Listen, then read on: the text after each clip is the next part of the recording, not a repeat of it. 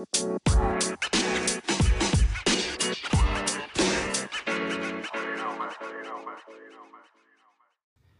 morning, everyone. It is a joy and a privilege to be with you guys.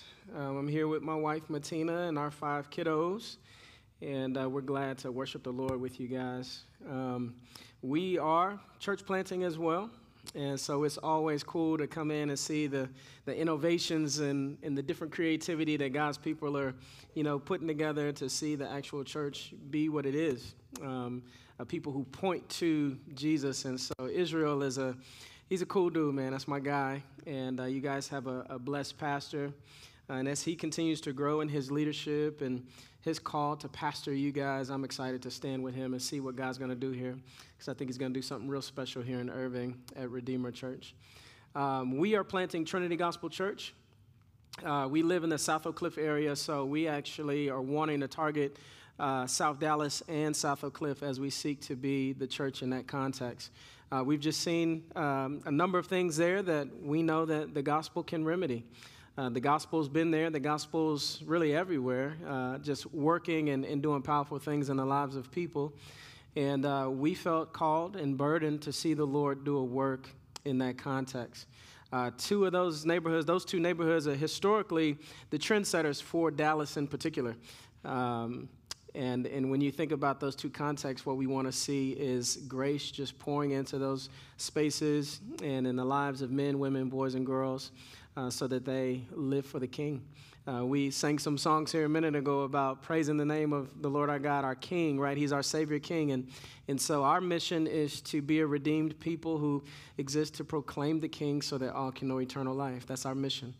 And so it's just an expanded version of what you guys say in your mission. But all of it is our own particular sense of being faithful to the Great Commission. And so having said that, that's our mission, and Trinity Gospel Church seeks to do that in the South Dallas area, serving both South Dallas and South Oak Cliff. So as you remember us, as we're church planning, we are eyeballing a timeline of launching in the fall, and if you guys remember us, please keep us in prayer as well, that God would send laborers who do the labor of love in Jesus' name for his sake, so that people would know him. Please keep us in prayer. Without further ado, I do want to turn to the scriptures this morning and look at John 5, verses 25 to 29. I know you guys are in a series on the book of John, and so I wanted to take up this opportunity to dive in. When Israel asked me to come and preach, and he told me the passage, I was ready to roll. I was like, this is going to be a good passage. Not just because it's one to preach, but because it's one for me. It's one that I need to hear. It's one that I need to hear again and again, even as I seek to be a believer who's faithful to the call of the Great Commission in a culture that is very comfortable, very sedated. And this text, I think, can wake folks up out of their stupor. And so this is for me, just as much as I've prepared and want to preach this to you, it's for me. So without further ado, if you will stand, if you're able, for the reading of God's word, find yourself in John 5, verse 25 through 29, and we will read our text this morning. John 5, chapter 25 to 29. And God's word says, "Truly, truly, I say to you, an hour is coming and is now here, when the dead will hear the voice of the Son of God, and those who hear will live. For as the Father has life in himself, so he has granted the Son also to have life in himself. And he has given him authority to execute judgment, because he is the Son of Man.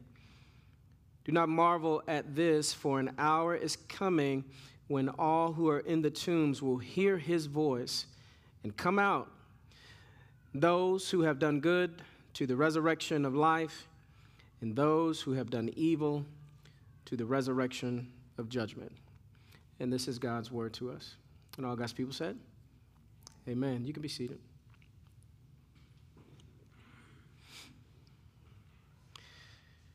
One of the things that I'm constantly struck by in our culture is the hyper-focus and attention culture gives to culture.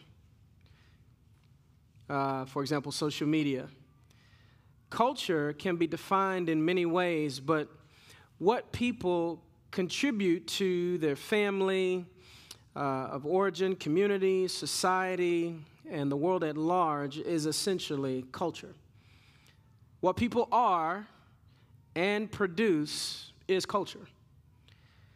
And so unknown to them, their God-given imaginations run wild, and they begin to construct an experience or a reality that they believe best suits them. So essentially, you have self-expression giving way to everyone, and they express this self-expression on various platforms, and they seek to have their own voice heard. Here's a few of those platforms or types of group self-expression, if you will. And this is in no special order. But you have Instagram, Twitter, Facebook, the worldwide internet, television, national newspapers, local newspapers, news tabloids, local news channels, local radio stations, blogs, vlogs, YouTube, GodTube, Wikipedia, company memorandums, family meetings, podcasts, company websites, presidential addresses, parent-teacher conferences, toddlers to teenagers, all yelling, "Mine." And it's really essential to pick up on that, because ultimately what they're saying is my point of view. It can be quite overwhelming with so many voices in the culture. And therefore, in our sociological and technological diverse world, we become a place inhabited by unlimited influencers and authorities that seek to promote their voice.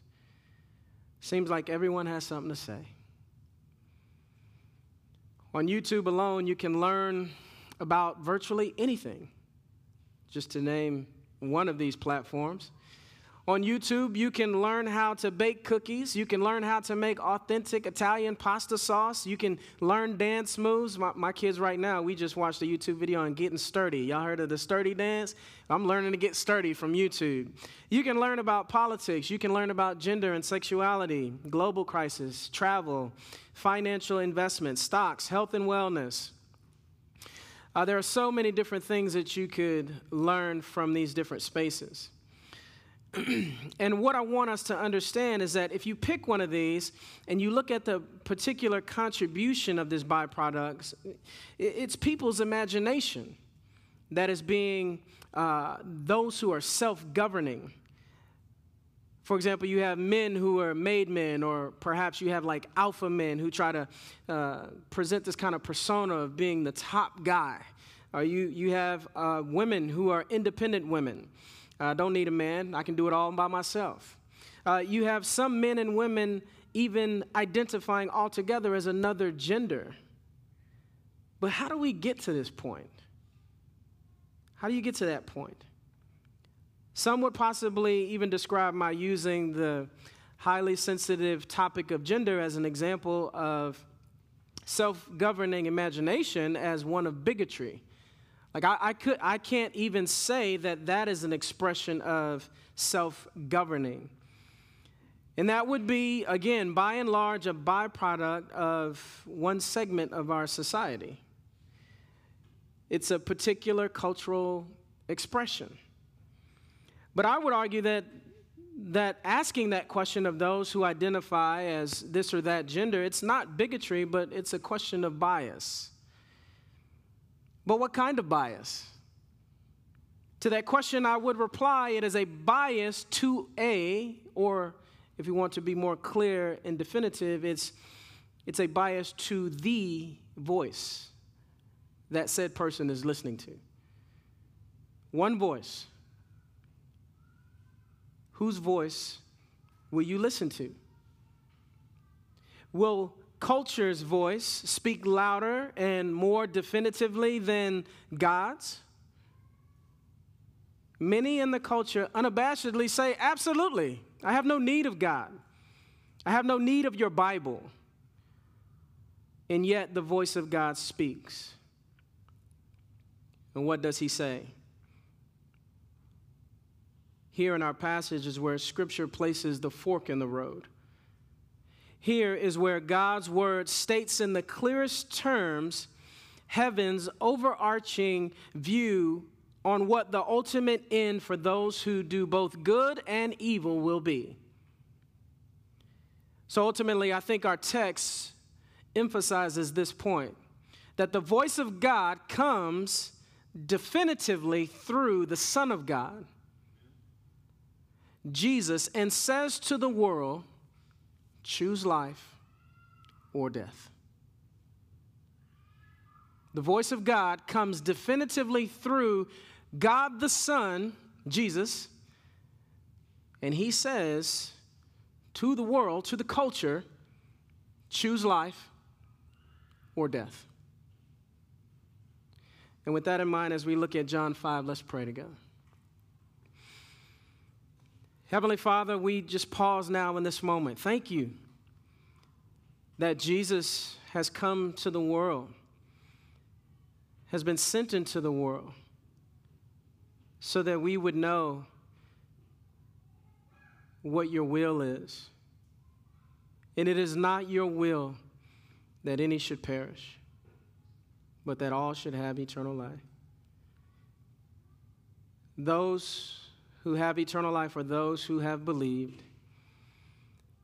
Oh Lord, as we listen to your voice today through your word, help us to believe. Give us the faith to believe, for without faith, it is impossible to please you, Lord. So Holy Spirit, move now in a powerful way.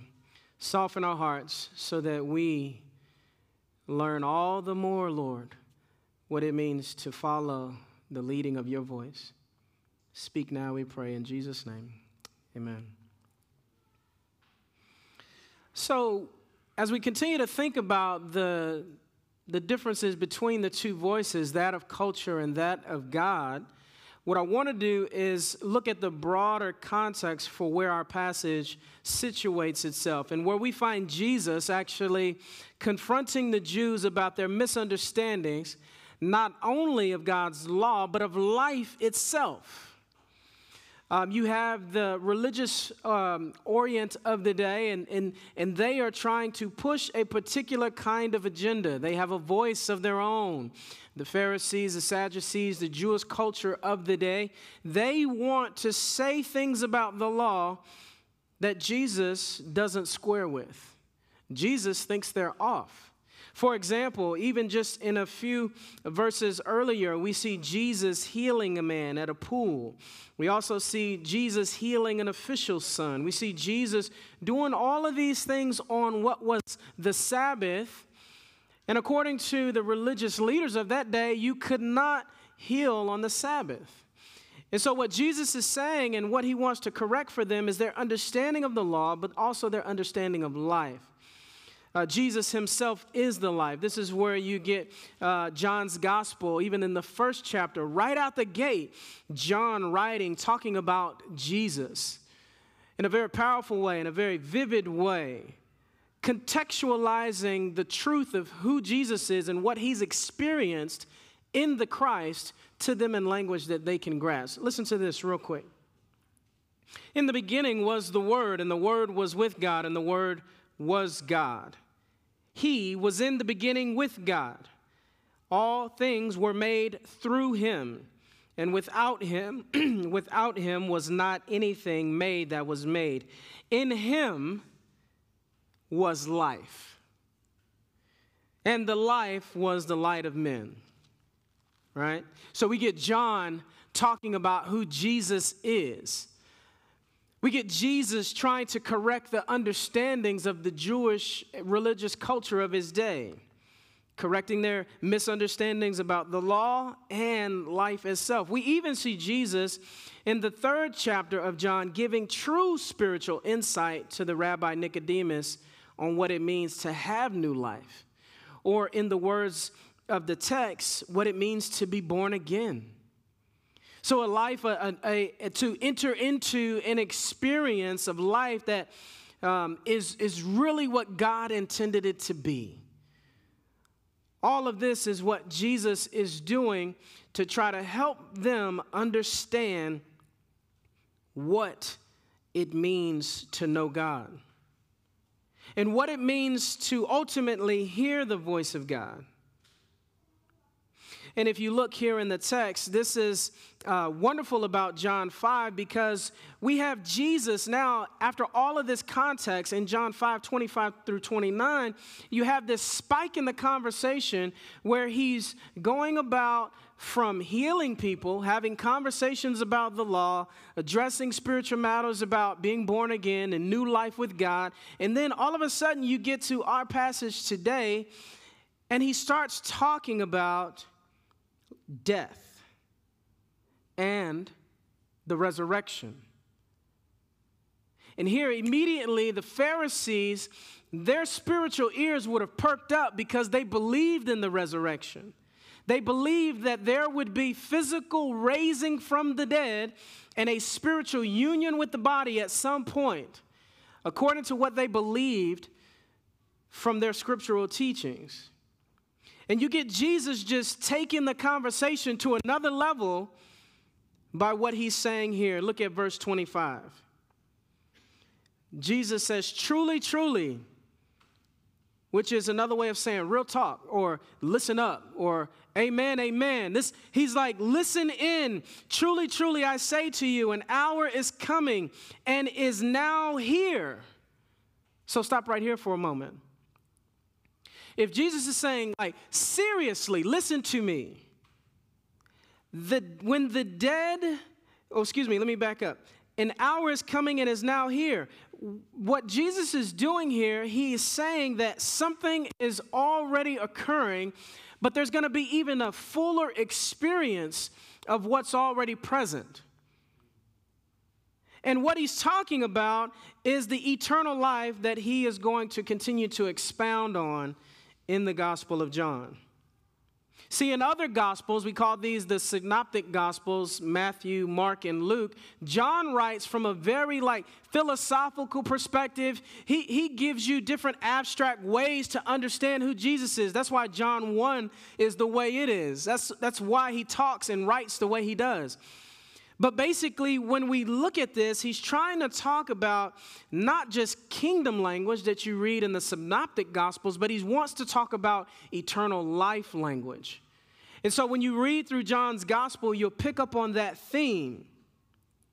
And so he says, an hour is coming and is now here. There is eternal life present now. There is an experience with God happening now. And then he goes on to add to that and says, within this hour, something else is going to happen. When the dead will hear the voice of the Son of God. So I've entitled the sermon, One Voice, Two Resurrections. Here's where we get our one voice. You notice the article, if you're looking at verse 25, the voice of the Son of God. This is the appointed voice. Again, if you're an outliner and you take notes, this would be your first point. The appointed voice. What we are seeing here is that if God is sending his Son into the world to speak on behalf of God and to the Godhead, he wants them to know that there is an appointed Son who will speak on his behalf. This is really interesting because this also squares with other places in Scripture. Do you realize that there's nothing flippant about what's going on here? What Jesus is saying to them at this high point in this conversation. Jesus is dead serious at this moment. I could just see him locking eyes on the Pharisees or on the Jews that he's talking to, and he's saying with the most intensity he can muster, right now is the time for this conversation about eternal life. Right now is the conversation that we need to have about what God says about eternity. And he locks in on them. And he says that the dead will hear the voice of the Son of God. Picture this, for example. You have seen courtrooms and law courts where the judge comes in. First of all, everything that's going on before the legal proceedings are taking place, or people kind of shuffling around, people talking, lawyers or counselors or whatever, they're having their conversations, things are moving around. The bailiff is standing at the door.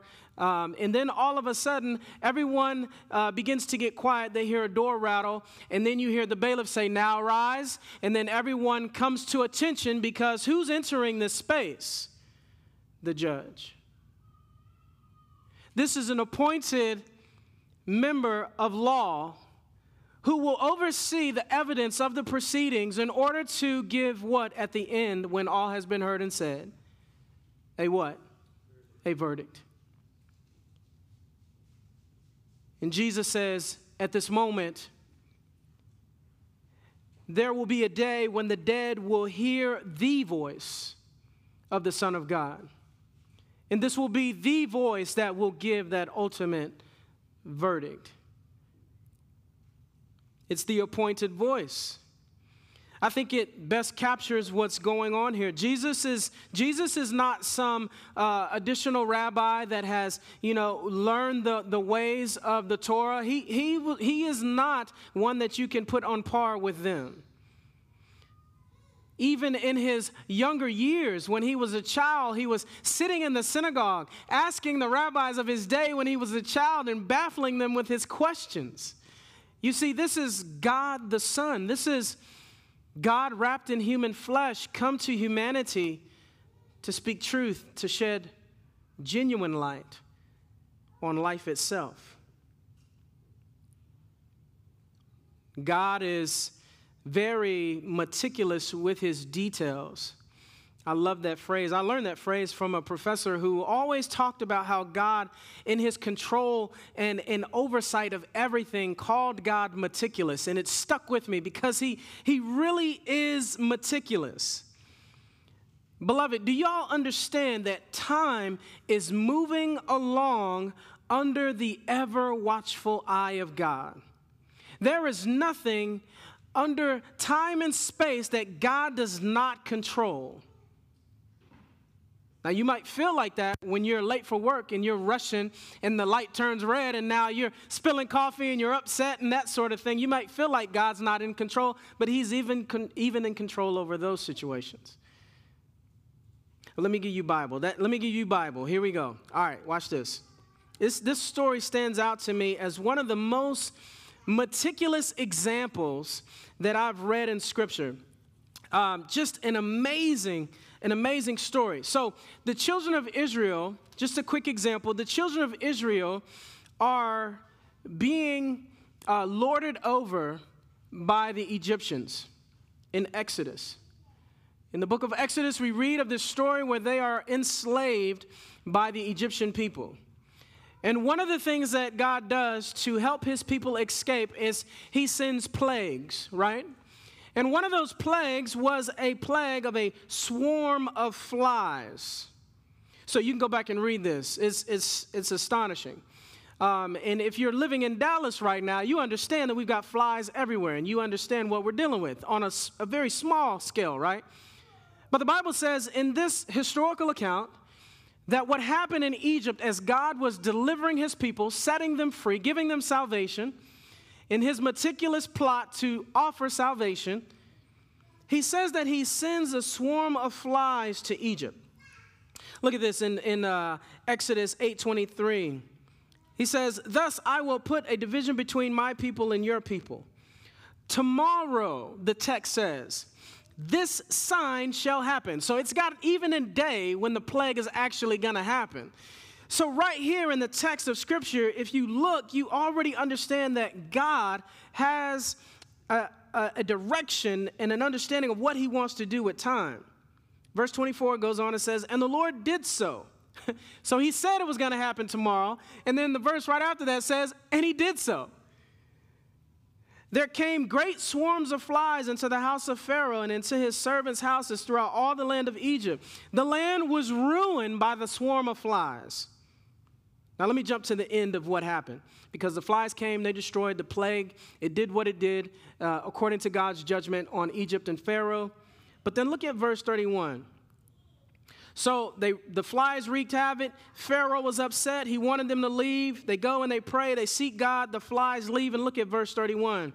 And the Lord did as Moses asked and removed the swarm of flies from Pharaoh, from his servants, and from his people. Look at this phrase.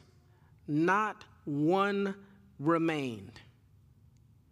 Y'all know how hard it is to kill one fly?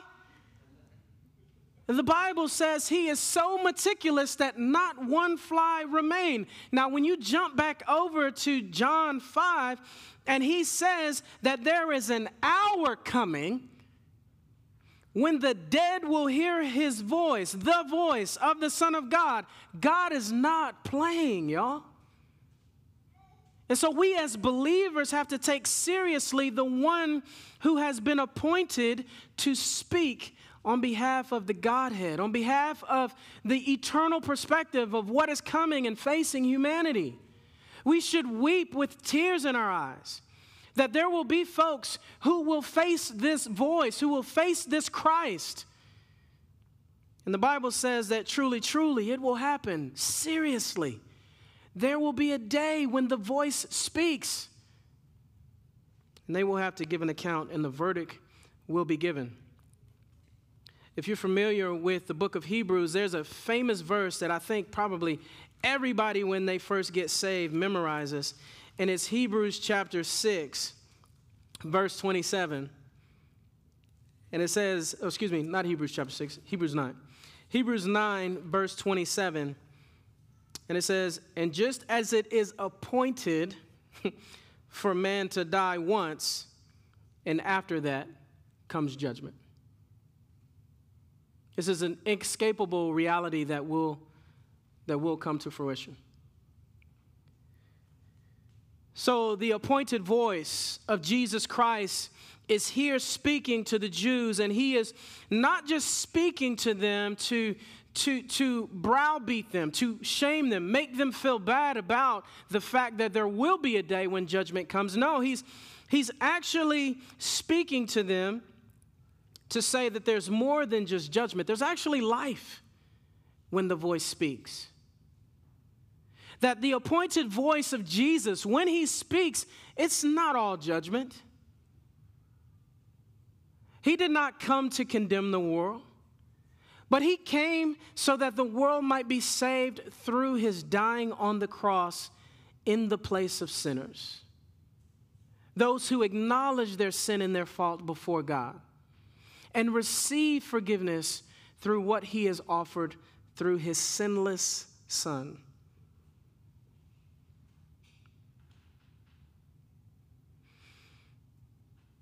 If you back up to verse 24, Jesus even says of himself this very thing. Truly, truly, again, seriously, seriously, I say to you, whomever hears my word and believes him who sent me has eternal life. He does not come into judgment, but passes from death to life. So again, you get that context.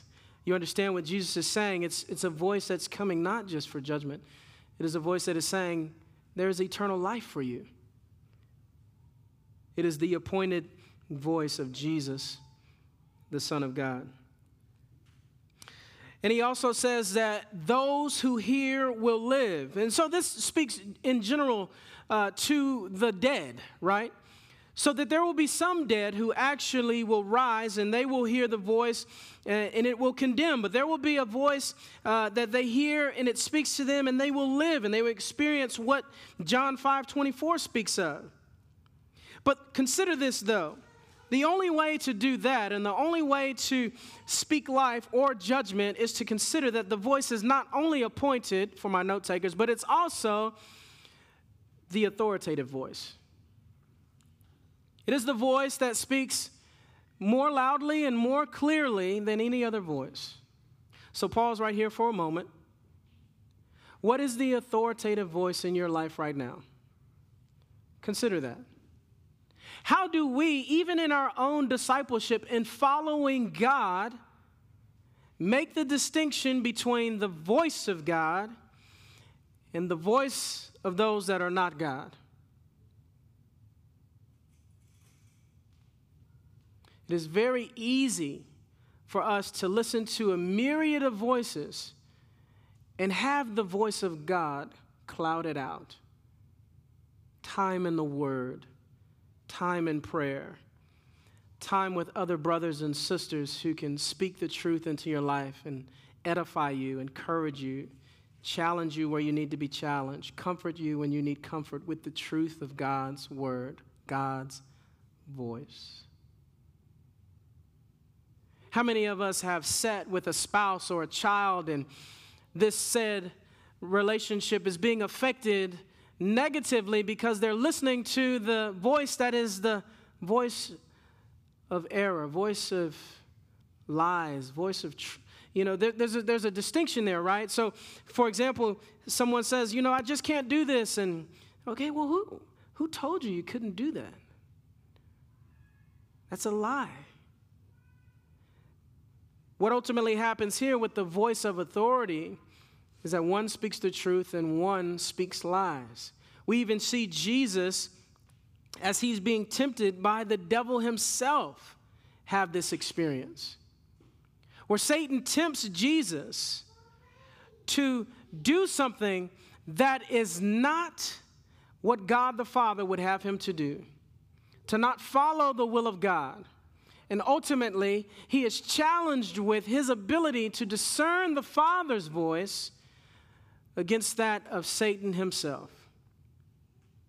How many of us are being trained and skilled at discerning God's voice versus that of the enemy, versus that of culture?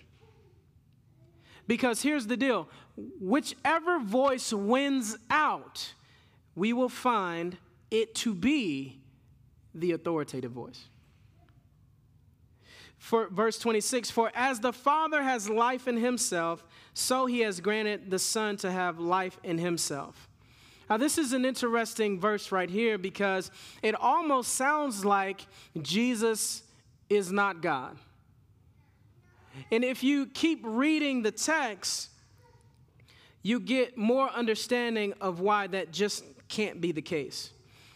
First of all, if you go back up further in the context in John 5, you see when Jesus was correcting their understanding of the Sabbath, that even the Pharisees thought that Jesus was making himself equal to God. And that's in verse 18 of chapter 5. But not to prolong an argument regarding the divinity of Jesus, we can get into that and we can talk even afterwards if you want to talk more about that. What we see here in the text in verses 26 and 27, that the voice of authority that Jesus has been delegated to Jesus by the Father, not as a matter of nature or being, but one of function and role, if that makes sense. God delegates to the Son. God the Father delegates to God the Son his role in salvation history. That's what's happening here. This is not an argument about the divinity or the nature of Jesus. This is God the Father and God the Son working out salvation's plan. I'm sending you, you say this. That's how it's working. It's a matter of function and role, not nature. For as the Father has life in himself, so he has granted the Son also to have life in himself. Do you know that Jesus the Son is 100% God and 100% man? That in the Immaculate Conception, when Jesus was born of the Virgin Mary, as the Holy Spirit overshadowed Mary's womb, there was a divine miracle that took place that brought into the world Jesus, the Son incarnate. He had always been, according to the prophet Isaiah. Go read Isaiah 9. when it talks about the Son that would come, and his name would be Emmanuel, and he would have the government resting on his shoulders. He would be the mighty counselor, the wonderful God. It's talking about the Christ that we're reading about here in John 5. For as the Father has life in himself, so he has granted to the Son to have life in himself. And then verse 27 goes on and says he has given him authority to execute judgment because he is the Son of Man. This again harkens back to either Isaiah or Daniel, when the two prophets, these major prophets, spoke of the Son of Man who would be coming to be the Christ for the Lord. This is the one who is the anointed one, the Christ, the Messiah, who would speak on behalf of the Godhead. And what we have here in verse 27, again, definitively and clearly, the authoritative voice that Jesus is helping his listeners to understand. He's speaking of himself at this moment, and he is saying that I personally will be coming back to judge. Pause right here for a moment. One more time. If in any way we have disrespected the Lord Jesus Christ, I would say right now on this side of heaven is the time to get it right. To plead with God for mercy and for grace, because he is the judge of all the earth. He is the one that holds the scepters. He is the one that holds the balances.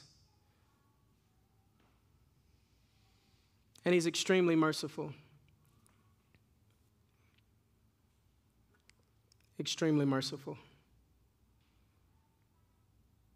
If we're honest, we find ourselves wanting in God's presence. The Bible clearly says in another place in Romans 3, for all have sinned and fallen short of the glory of God.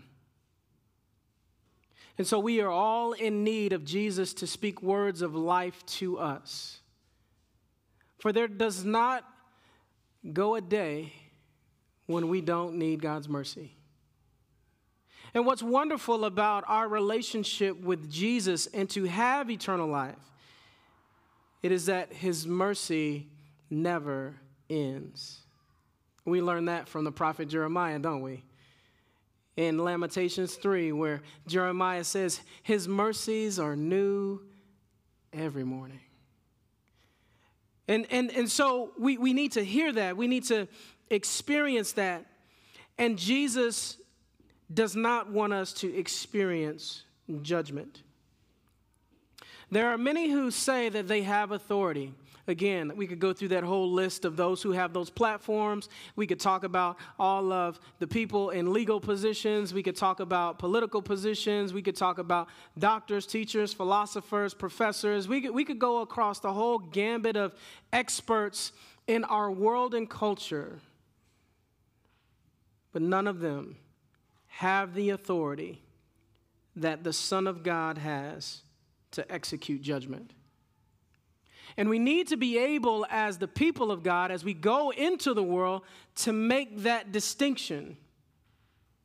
That there are those that may have a sense of authority. Perhaps they've scholared. Honor that. They've studied. There's a scholar who has a particular field or something like that. We have no issue honoring that.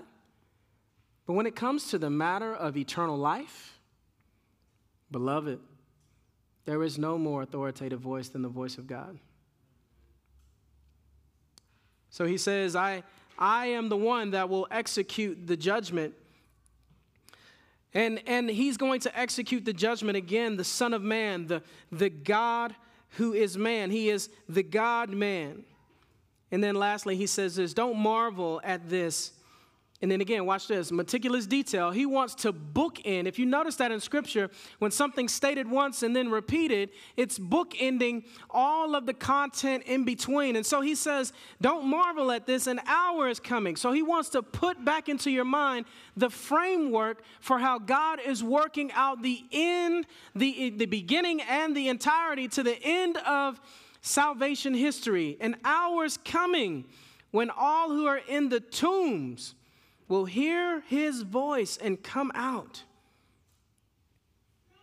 Those who have done good to the resurrection of life and those who have done evil to the resurrection of judgment. Now here, the last point is this notion of the powerful voice.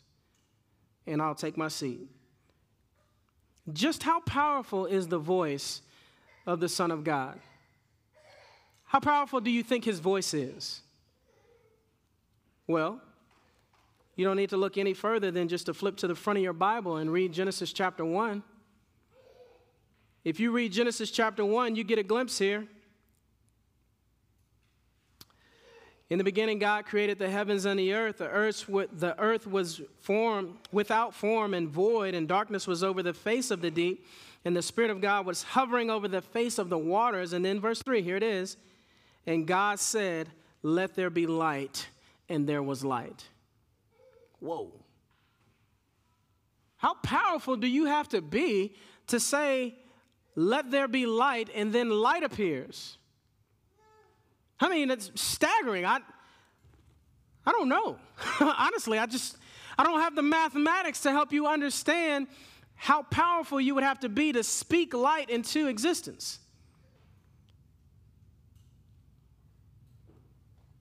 But my point, though, is not to get into the scientific method of creating light. My point is to say something more about Jesus and his authoritative voice, his voice of power, because Genesis 1 squares with Hebrews 1.